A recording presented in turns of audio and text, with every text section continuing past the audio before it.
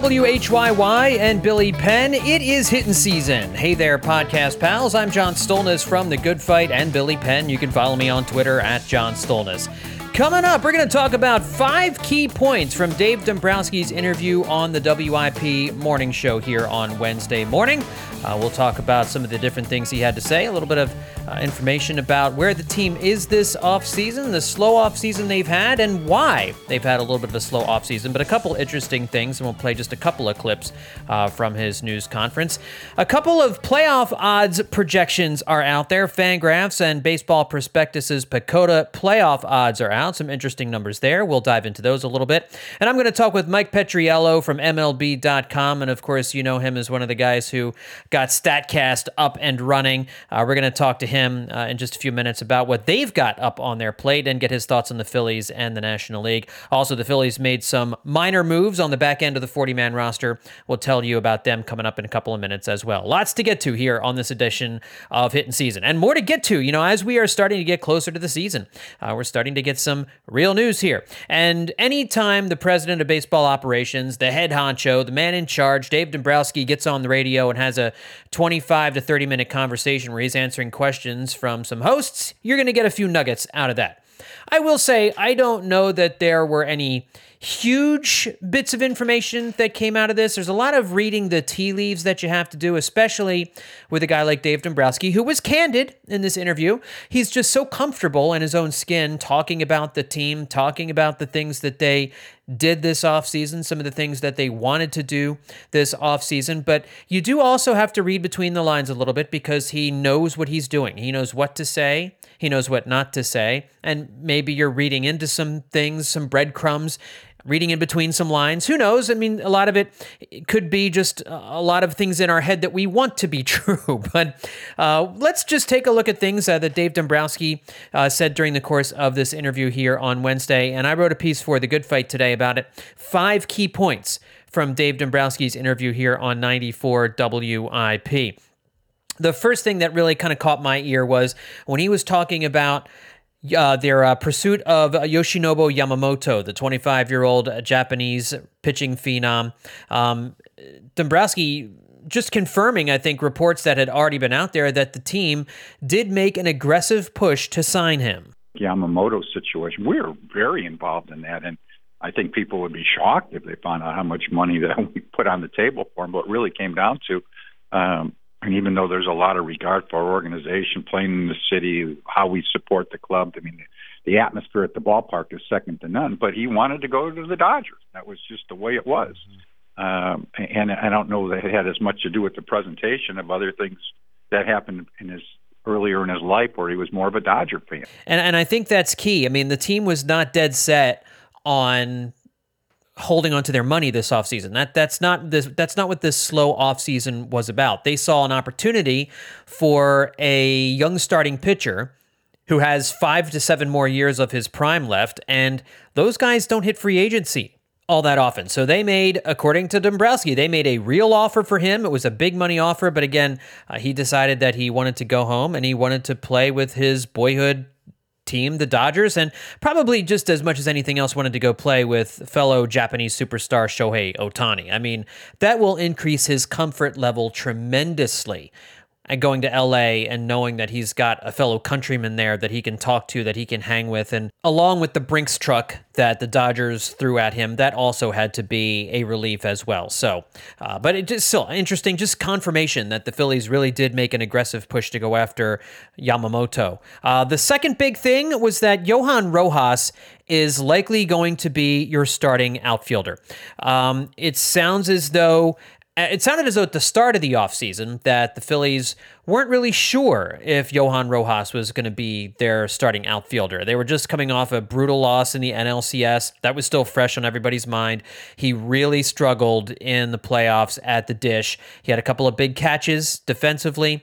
But over the intervening months, it appears as though his hold on the starting center field spot is growing more secure, as confirmed by Dombrowski. I'm not saying he's going to come up and hit 300 with 20 home runs right off the bat, but I think he can do enough offensively and contribute from an offensive perspective. And when you add his speed in there, and then his defense, all of a sudden, he becomes a real plus for us. So Yes, I do think that he will be up, but he has to earn that. We're not going to just give it to him. And as part of the Johan Rojas discussions, it also was factored into why they decided not to re-sign Rhys Hoskins, why they wanted to take Kyle Schwarber out of left field. One of the things Dombrowski talked about was Schwarber's knees just aren't holding up well enough for him to play 120 games a season in the outfield. They just couldn't do it anymore. He couldn't play out there anymore, and so they had to get him into the DH spot, and that essentially meant Rhys Hoskins had to leave town. And so rather than put Harper in left field or something like that, so you're talking about you have this opening in left field now. You have in Johan Rojas a guy who we know can play defense at an elite level in the big leagues. The only question is whether or not he has the bat to go along with it. And, this is going to be a thing that's closely watched this spring. Dombrowski talked a lot about some of the work that he's been doing, as you just heard on that clip a second ago. And the third takeaway that I had from this, the third key point, it goes along with Johan Rojas. It's that they are going to prioritize playing time for some of their young players. And Dombrowski is one of those guys who I think recognizes that you can't have young guys at every single position. I mean, you can't have old guys at every single position. You can't have big money free agents at every place on the diamond. You do have to supplement with some younger players. And Johan Rojas is one of them. Orion Kerkering is another guy that they mentioned. Number 5 starter Christopher Sanchez is a guy that they also mentioned. They wanted to make sure that any free agents that they went out and that they got this offseason weren't going to block those guys necessarily. Now, I will, and Dombrowski said, I can't tell you that if somebody doesn't fall in your lap at some point, you say, gee, that's an opportunity you can't turn down. He said in the outfield, what ends up happening is there's some people, if you try to sign them, he's talking about prospective free agents, they'll say, well, we want to be your left fielder. We want to be your center fielder. And Dombrowski said, well, right now, giving Rojas the opportunity, those are things we just can't do. But he also did say, we look every single day, and you just can't tell what will end up happening. So there's some of the comments that he's making, leaving the door open. And again, I take this to mean if Cody Bellinger is available on a 1-year deal or something, or like a 3-year deal with an opt-out after the first year, where if it goes really well, he's gonna opt out and he's going to go someplace else, the Phillies then might be interested in doing something like that. And they might say with Johan Rojas, okay, let's just punt this for a year. We talked about this on the last episode of the podcast. But as a fan base, we have long called for the Phillies to get better at developing homegrown players to sustain the team and keep the window of contention open longer. We marvel at how they did that with Chase Utley and Ryan Howard and Jimmy Rollins and Cole Hamels, and how they gave playing time to a young Jason Worth and Shane Victorino. Those were guys not necessarily all homegrown, but all were young and were developed by the Phillies. That's what we need. And the Phillies have done that a little bit with Bryson Stott, for sure. Alec Boehm has also developed into a decent major league third baseman. And the hope is that things continue in that direction with a very talented player in Rojas, with a very talented relief pitcher, a guy who could be a potential closer one day in Kerkering, and a guy in Chris Sanchez who was maybe their second best pitcher throughout the entire second half of last season. He could develop this year and grow just as Ranger Suarez has grown in the last couple of years. And that would be a very exciting possibility. And that's why you're not seeing them go out and sign guys like Jacob Junis to be starters in their rotation, because they want Christopher Sanchez to be that guy. And you're paying Taijuan Walker a lot of money. I know a lot of us were annoyed at Taijuan Walker last year. It seemed like he was just really inconsistent. He won 15 games, but had a very high ERA. Again, pitcher wins don't really matter in the grand scheme of things. But certainly the Phillies have some young guys that they really do want to devote some attention to. They want to be able to develop some of these young players at the big league level. That's important to them. So one of the other things, talking about whether or not this was a quiet offseason, he of course admitted that this was a quiet offseason. I'll play a little bit of that audio for you here. Well, I think overall that assessment is accurate. I mean, quiet doesn't mean inactive. I mean, we've been active on many different things as far as staying abreast of what's going on. But yeah, it's been quiet. And it did sound like the Phillies had some interest in a couple of the free agent relievers who were signed elsewhere. Dombrowski mentioned one of them was offered a starting job, so he's either talking about Jordan Hicks or Jacob Junis there. And he mentioned one of them wanted to stay on the West Coast, and that's likely Robert Stevenson. So sometimes those kinds of things just happen. You can make a play for certain guys, but, also not being able to sign depth pitchers because those guys want to land someplace where they can actually get a job in the starting rotation. Again, we've talked about it on the podcast too. So there are some headwinds that went on here that the Phillies really couldn't make work because they just don't have the space available for these guys at the moment. All right, my fourth key point was that Andrew Painter, it's confirmed, will be out for 2024. Now, this shouldn't be a surprise to folks. Dombrowski was asked about the progress of Painter. He's still one of the best young right-handed pitching prospects in the sport as he recovers from Tommy John surgery last year. He said, Painter's rehab is going fine. He's just tossing at this point, which is where he should be. I don't really look for Andrew to pitch this year. I'm looking towards 2025. He also did say, I guess you can always be surprised, but I don't want to put that pressure on him. And the Phillies, rightfully, are not going to push a kid who still has not turned 21. He will in a couple of weeks. A guy who still has not turned 21 to push himself too far. Now, for some reason, I was on Twitter as this was happening, and a lot of fans were reacting angrily to the thought that Andrew Painter would not be pitching here in 2024. This was known, guys. This was not a surprise. Now, I will say a lot of fans have an issue with the fact that he waited so long to have the surgery last year. Remember, Painter hurt his elbow after his first spring training appearance. And then the Phillies and Painter decided to wait 3 months to see if rest and rehab would fix the elbow. Had he gotten the surgery right away, it's possible he could have appeared in some minor league games at some point here in 2024. But the doctor, the player, the agent, and the team all thought it best not to rush the then 19-year-old into surgery, which I think is a totally defensible position. Now, the rest and the rehab didn't work, and it delayed the surgery until late July. But once he got hurt, and once he had that surgery, there was really never a possibility that Painter was going to pitch for the Phillies this season, the big league club. Never going to happen. So he will start the 2025 season, and he'll likely start it in the minors to build up his arm again, to build up his strength. But remember, this would have been his age 21 season. He'll be about 22 years old when he's ready to get on the mound in an official capacity. So I saw some people saying that this was handled incompetently. This was not handled incompetently. They were cautious, and maybe they were too cautious for your tastes, but they were cautious for a reason. And there is just no reason to be upset about the Painter timeline here, guys. They do not need him in the starting rotation this season. They've got a starting five. They have other options. Would you like to have seen him under perfect circumstances? Absolutely. But exercising care and caution with this kid is the best approach. My fifth big key point from Dave Dombrowski's interview, no word on extensions. Talking about Zach Wheeler, of course, who can be a free agent after the season. Dombrowski said that they would love to sign Zach today if they could. He said, I think it's important we re-sign him. I think he's one of the best pitchers in baseball. I know Wheels loves it in Philadelphia. Guys, that's going to happen. I don't know if we mentioned this on the last episode of the podcast, but Matt Gelb noted in an article last month in The Athletic that the team actually needs to wait until the spring in order for the extension not to count against their 2024 luxury tax numbers. He noted that by waiting until the spring, a potential new contract would not have luxury tax ramifications in 2024. So they may already have something kind of lined up, but they can't make it official for another few weeks or so.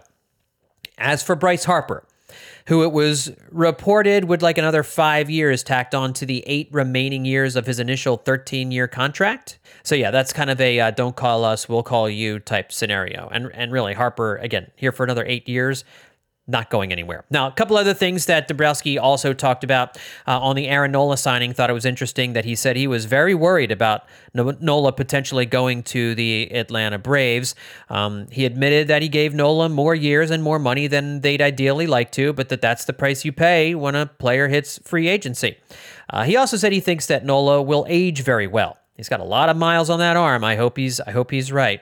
Also, talking about the National League Championship Series, he said something that I think we've all been thinking, and that's that the Diamondbacks deserve a lot of credit for changing their approach to the Phillies hitters in that series. Dombrowski said, they adjusted and we chased a lot of balls out of the strike zone. And that, of course, is plainly obvious and painfully obvious to anybody who watched that NLCS unfold.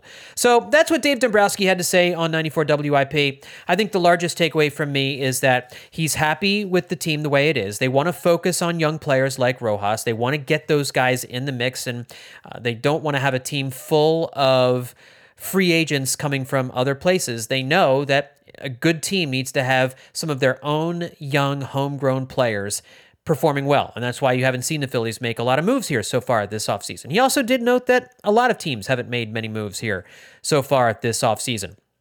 But it did sound to me that he's not ruling anything out, which is good, which is smart, which is something that a good veteran executive always does. So you can't close the book, but I think that at the same time, it's not likely that the Phillies are going to do anything of substance or consequence here in these last few weeks before the start of spring training. All right, one other thing before we get to Mike Petriello. I always enjoy it when the playoff odds projections come out, especially with Fangraphs and PECOTA. Both of those projections were out. They're pretty similar in terms of what they see for the Phillies. Fangraphs has the Phillies win total at 85.5. That's third most in the National League. PECOTA has the Phillies at 85.0 wins, so half a win less, but he has St. Louis and Arizona winning slightly more games. They have Arizona and St. Louis winning slightly more games than the Phillies so far this in 2024. According to Fangraphs playoff odds, they have the Phillies at 59.5. PECOTA has the Phillies at 56.6, so a little bit less. And then Fangraphs odds to win the division, they have the Phillies at 7.4%. PECOTA is at 4.5%. So Fangraphs a little bit higher on the Phillies than PECOTA. Looking at some of the other teams in the National League, it's pretty clear that the projection systems love the Braves and they love the Dodgers. So in terms of the Braves, Fangraphs has them projected at 98.2 wins. PECOTA has them at 100.3. Now, PECOTA loves the Dodgers more than the Braves. They have the Dodgers at 101.9. The Fangraphs has the Dodgers at 94.5. So the Fangraphs has the Braves about 3.5 wins better than the Dodgers, whereas PECOTA has the Dodgers a little less than a win better than the Braves. But it's pretty clear that the Braves and the Dodgers in some order are the number 1 and number 2 in the National League, and there's a big gap between them and the Phillies at number 3. And then according to Fangraphs, the Phillies are pretty comfortably in front there, but PECOTA has the Phillies behind, again, St. Louis and Arizona, but not by a whole lot. Fangraphs has the Mets at 81.3 wins this year. PECOTA likes the Mets a little bit more, having them with a winning record at 83.3 wins, so 2 wins better. The Marlins are at 81.3 wins in Fangraphs. PECOTA has them at 80.2. Really a bizarre offseason here for the Marlins so far. You really thought they would build off of that surprise playoff appearance last year, and they are just not doing it. They really aren't. They're just not doing that. Looking at the Fangraphs write-up for the National League East and for the Braves and the Phillies, essentially they say no one else is realistically playing for first in the NL East other than the Braves. And they say that's not because the Phillies are awful. They just think that they're more likely than not to make the playoffs thanks to a top 10 offense, but they're just not the equal of Atlanta, at least in the regular season. They said you can tell that the Braves agree their offseason was built around addressing their lack of dominant postseason pitching, which I guess they're talking about Chris Sale. The Fangraphs write-up also mentioned that the Marlins-Mets face-off in the middle of the division could get very interesting, with both of those teams expected to be around 500. So interesting stuff there from Fangraphs and PECOTA. Always interesting to see what their computer models are saying about the Phils and the rest of the National League and the National League East in particular. Well, there are a few people better to talk to. Let me amend that. No one better to talk to about Major League Baseball than my next guest, Mike Petriello from MLB.com. And of course, you know him as one of the gurus, the head honcho with all of the Statcast stuff. And of course, you can follow him on Twitter at Mike_Petriello, good friend of the podcast. Mike, welcome back to Hittin' Season. How are you, buddy? I'm doing great. I appreciate the straight up lie you just said about no one better to talk about baseball, but I appreciate it. I will accept it, and thank you. Yeah, no, absolutely. I do mean that because, when we talk, I like to get a 20,000 foot view of the Phillies from people outside of our little bubble. And I feel like you're a person I can come to kind of give us a straight shot on what it is we're looking at with this baseball team. And in Philadelphia, everybody is talking a lot about the fact the Phillies haven't done a whole lot this offseason other than re-signing Aaron Nola to a free agent contract. Dave Dombrowski was on WIP's morning show on Wednesday morning, and he essentially said, yeah, it's been kind of a slow offseason. We like our team a lot, and that's the main reason why. Do you get why the Phillies have kind of done what they've done, or I guess to a larger extent, not done what they've not done so far this offseason? I get it. I mean, I certainly understand everybody's desire to do more, right? It's funny. I think in two ways, they have maybe hurt themselves perception-wise and not baseball-wise. Number one, by signing Nola so quickly, because that was like 2 weeks into the offseason or whatever. That was months ago, right? So it's not like here's the big splash around Christmas time or now. It's right. This was months ago. The second thing, and I have to preface this by saying I just disagree with this so strongly with people. It seems like a lot of people don't count him because he was already on the team last year. Yeah. Whereas if you sign like the same contract and you give it to Blake Snell, I know that's new and that's exciting. We've improved. And it's like, well, Aaron Nola was not on the team on the 2024 roster for a couple weeks. You spent $170-something million on a top level starting pitcher, the best, in my opinion, outside of maybe Yamamoto, depending on what he does. That counts. I know he was there, but it counts, and it doesn't count less just because he was on the team before. And I know that's not how people perceive it. Right. That's like a huge offseason pet peeve of mine.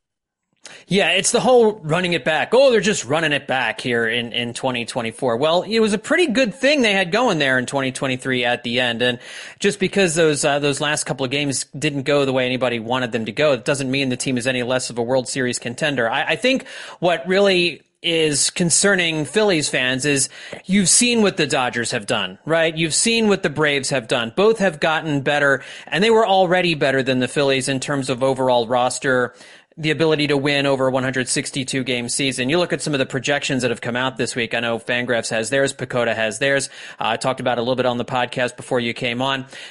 The Braves and Dodgers are head and shoulders above everybody else in the National League and maybe even in baseball at this point. So I think there's a little bit of we need to do more to catch those guys.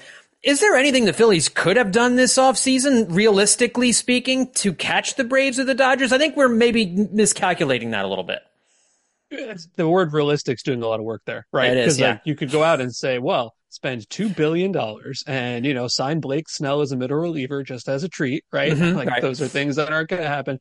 I don't think you can compare them to the Dodgers because you're comparing them to maybe the best offseason any team has ever had. I mean, that is a singular winter. And I know they tried for Yamamoto and, a lot of other teams did. But no, I think that's unfair to say, well, our offseason wasn't as good as the Dodgers. Well, that's true of pretty much every team that's ever existed at any point in history. So don't even worry about that. I'm not sure the Braves have had a great offseason necessarily. I think the Braves are a better team. I think the Braves are a better roster. But have they had a great offseason? Like the Chris Sale trade was interesting. They've made a lot of weird sort of edge moves that may or may not matter. The Jared Kelenic trade, sure, why not? They reinforced the bullpen, so that's fine. I'm not sure, unless you were going to go out and say, okay, we're going to bring back Nola and we're going to sign Blake Snell and we're going to, get some really great outfield depth kind of guy and trade Nicholas Castellanos. Like these things are probably not all going to happen. So I will say that I think the Phillies are not as good as the Braves. But when I look at the National League, to me, there's three pretty clearly good teams, right? The Dodgers, the Braves, and I include the Phillies there. I know the projections may not, but they're better to me than the Diamondbacks. They're better to me than, the Marlins and Mets. And I don't think we need to even talk about the National League Central. Like there's a big three, and of that big three, there's a big two, is I guess the way I look at it. Yeah, it's an interesting tier that's set up right now in the National League. Like you've clearly got the two top dogs, and then you've got the Phillies, and then you're right. I agree with you. I think there's a gap between them and other teams that could be contenders in the National League. And obviously the season will play out, and there's still some time in the off season for things to happen. But the off season as a whole has been slow too. It's not just the Phillies that haven't done a whole lot. And I agree with you about the Braves. The Braves haven't done outside of Chris Sale. I think that helps them if he's healthy in a playoff series maybe, but outside of that, I mean, and that's a big question mark as well. Do you also see with the Braves, I look at that lineup and what they did last year, and now everybody in that lineup had a career year. And I don't think that you can expect that Braves offense to be as good as they were last year. And that was really what drove that high win total and made everybody so afraid of them was you had everybody in that lineup hitting 20 or more home runs. You look throughout the starting 9, 8 of them had an OPS plus over 100. So most of them well over 100. I just wonder, do you feel like there might be a little regression there with the Braves offense this year? Boy, that's a good question. Every fiber of my being, like the analyst who has done this for a long time says yes, like that. Absolutely. They just slugged over 500. Nobody ever does that. Yes. ... And then I look at it individually and I'm struggling a little bit to find the guys that are going to get worse. Maybe Marcelo Ozuna, right? Like, he's older. He had a much better year than I thought, but it's like, Matt Olson had a really good year. It's not that wildly out of line with stuff we've seen from him before. Ozzy Albies had an Albies kind of year. I feel like we're learning that Austin Riley is just going to keep having these years indefinitely. Like we just did the top 10 at each position for MLB Network, and I ranked him number 2 behind Jose Ramirez, and it wasn't by a lot. Like I think he's a superstar.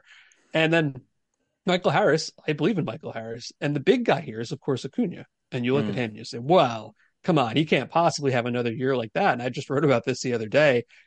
He might have another year like that. Because if you look at all the underlying metrics, right, and the 3 guys I'll use as examples are him, Betts, and Bellinger, right? So Mookie Betts basically got what was expected. No good luck, no poor luck. It's not even really luck necessarily, but, expected outcomes. Bellinger, as we all know, probably overperformed what was expected. Well, Acuna sort of underperformed. He set the single season record for hitting barrels into outs. So barrels are the Statcast term for, perfect combination of exit velocity and launch angle. Those should be the highest value batted balls. And he hit into more of those for outs than anyone has ever had. So it's like, am I going to sit here and say, yes, he's going to slug 600 again and steal 70 bases again? No, but he's so talented and so young. I'd really have a hard time selling you that I think he's taking a big step back.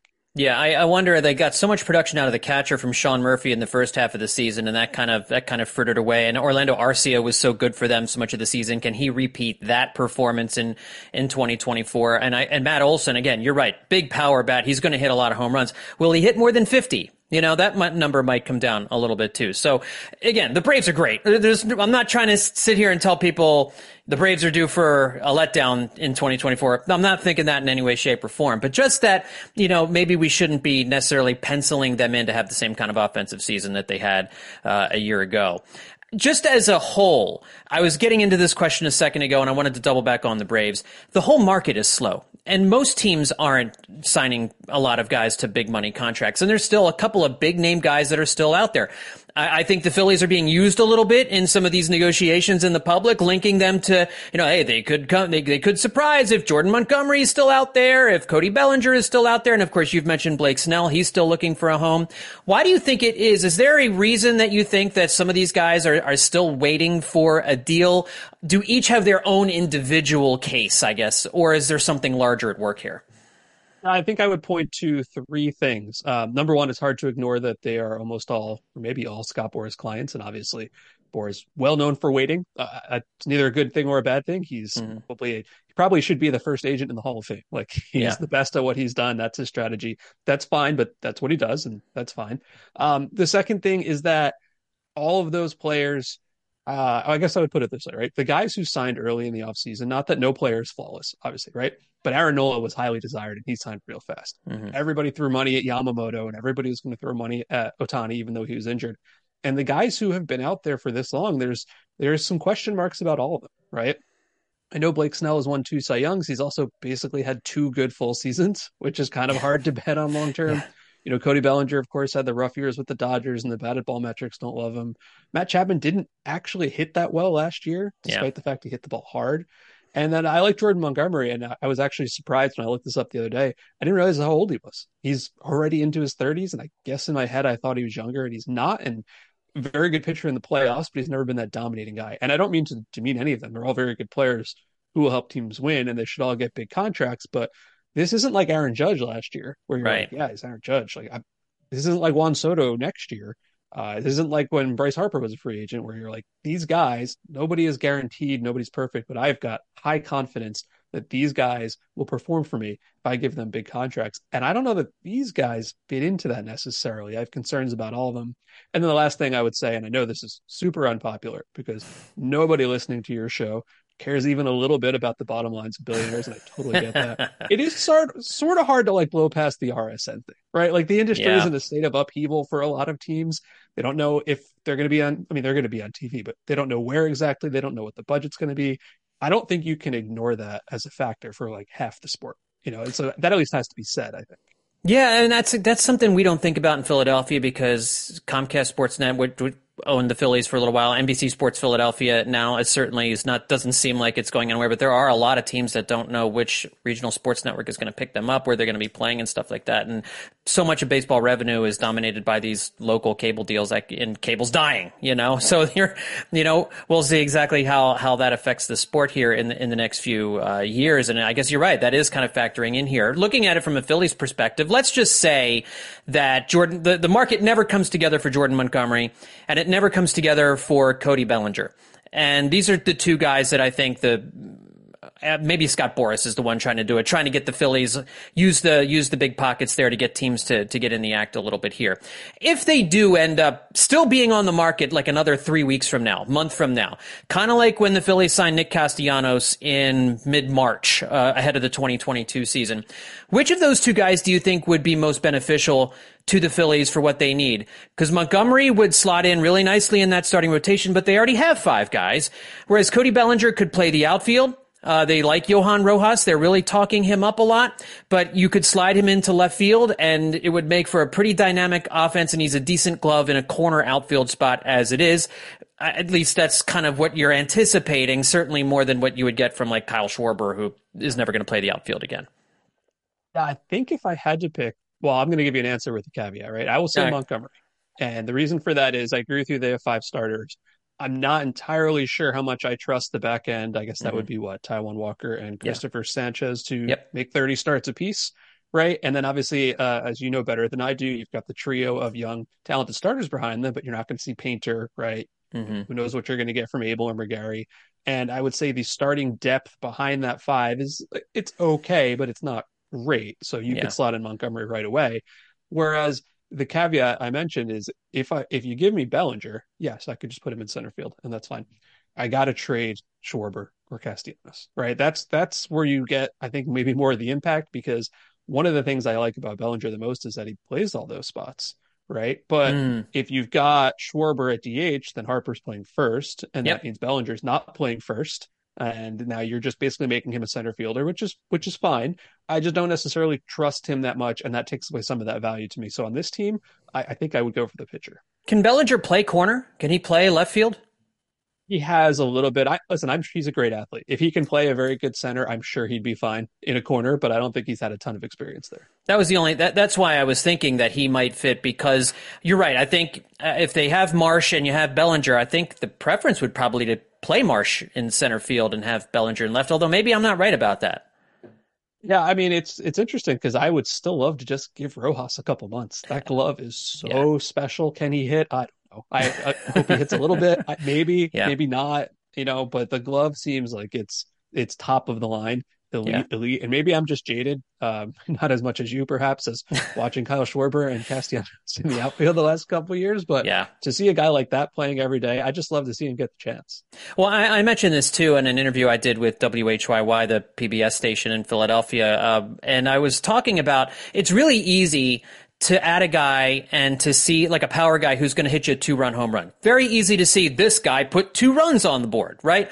For a guy like Rojas, who can play all over the outfield, he can prevent runs, but you can't really see that, right? I mean, it's harder for a fan. It's harder for a layperson. It's even harder for somebody like me who's been following this game for a while. We can see they make a great play, but because the run doesn't score, you don't actually see a lot of times the run prevention aspect of having a guy like Rojas, a plus glove defender out there in center field. And so I think a lot of times that affects what we think is more valuable as a fan. Mostly true. I think he's so special out there that you might actually be able to get a better sense of it just because he makes everything look so easy and he's everywhere. I agree with you, right? If he's hitting 210, most people won't actually care about how special the glove is, even if it makes up for it. Well, Mike, I know you got to run. Is there anything you want to mention before we let you go? Anything you're working on? Oh, we're always working on a lot of stuff. This year is going to be the year of bat tracking at Statcast. So you can actually measure bat speed and impact point and all kinds of stuff like that. So we got a ton of interesting things we're working on, and I'm excited to roll those out as the season gets going. Yeah, the Statcast stuff is really fun. Just grown so much since it first got started. So some exciting stuff there. Follow Mike on Twitter at Mike_Petriello, gang. Mike, thanks for coming back on Hittin' Season. I really appreciate it. Thanks a lot, John. Take care. All right, to wrap things up, we'll just keep you informed of a few minor moves at the back end of the 40-man roster the Phillies have made here on Tuesday and Wednesday. The Phillies claimed right-handed pitcher Max Castillo off waivers from the Red Sox. To make room on the 40-man, the Phillies have designated Simone Muzziotti for assignment. Castillo is 24 years old. He appeared in 7 games for the Royals last season, had a 4.43 ERA. But you're going to notice a trend here for the Phillies. They are getting rid of some relief pitchers that had no options left. In other words, guys that could not be sent back down to the minors. And they're bringing in more pitchers, starting pitchers, relief pitchers, who do have options so that the Phillies have some flexibility. They can send some guys down and bring some guys up. Castillo is a starter. So, again, he had a 4.43 ERA in 7 games for Kansas City last year. He would be a depth starter for the Phillies. If there was an injury, he's a guy that you could bring up from Lehigh Valley, and you could have him make a few starts here and there. Now, the Phillies also acquired a relief pitcher named Michael Rucker, a right-hander from the Chicago Cubs, in exchange for cash consideration. So it's a trade that they made with Chicago. The Phillies have designated Andrew Bellotti for assignment in order to make room for Rucker. Now, Rucker and Bellotti are essentially, stats-wise, the same pitcher. Rucker is 30 years old. He has 96 career games out of the bullpen for the Cubs. Last year, he had a 4.91 ERA in 40 and a third innings pitched. He pitched 54 and 2/3 innings the year before and had a 3.95 ERA. He is essentially the very definition of a league average relief pitcher, especially in terms of strikeouts, walks, and ground ball rate. He is just a guy. But again, we were saying that about Jeff Hoffman at this time last year. So maybe they can work out some magic with Rucker. But the whole reason they did this was because Bellotti was out of minor league options. So they would not have been able to move Bellotti back and forth between the big league club and AAA. Now, if Bellotti clears waivers, he can go back to Lehigh Valley, and then the Phillies could move him back and forth. But with Rucker, they can do that very easily right now. So that he may not start with the team breaking camp. He may. If he does, he can always be sent down. It gives you more flexibility with the roster, having Rucker on the 40-man roster as opposed to Andrew Bellotti. Finally, the Phillies also claimed outfielder Diego Castillo off waivers from the Yankees. They designated him for assignment a week ago. He's 26. He spent last year with the Diamondbacks, but he has been on a number of teams already here, even just in the 2 months of 2024, but really a month and 7 days.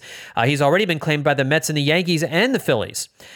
He's a good on-base guy, has a little bit of speed. He only played 1 major league game last year for Arizona, but in AAA, he accumulated 556 plate appearances, had a 17.4% walk rate. So he does have a good eye at the plate. Only struck out 14% of the time. So those are good numbers. Those are good peripherals. Only 3 home runs in 556 plate appearances, but did hit .313 with a .431 on base percentage. So that's pretty good. A weighted runs created plus of 117 in the Pacific Coast League. He stole 13 bases, and he can play in second, third, and short. He can also play left field, so he's got some versatility. He's a guy that you will probably see at the big league level this year. he does have options as well. So again, another guy that they can move up and down throughout the organization as they need to. So these are some of the moves that guys like Jason Stark and Todd Zalecki and Matt Gelb have been talking about. These minor moves at the back of the 40-man roster to give the team more flexibility in spring training and at the start of during the course of the season, because you need to be able to move guys up and down the Northeast extension, right? To get guys to and from Lehigh Valley so that you can have them be with the team for a few days and then send them back. The Phillies had a few guys that didn't give them that flexibility, swap some of those dudes out. And that's what the Phillies and Dave Dombrowski have been focusing on here over these last few days. Wouldn't be surprised to see another move or two like that shake out during the course of these next few days. But we will wait and see whether or not they do something small or, maybe on the off chance a big fish is out there. There's still time left here in the offseason for something like that to happen. All right, everybody, that's going to do it for this edition of Hittin' Season. My thanks to Mike Petriello for coming on the podcast once again. And folks, just a reminder, I want to send you over to our BillyPenn.com landing page for Hittin' Season. It's at BillyPenn.com/Hittin' Season. I'll also send you over to our Hittin' Season Patreon, where we got lots of good stuff going on over there. Some bonus podcasts like The Dirty Inning and Absolutely Hammered.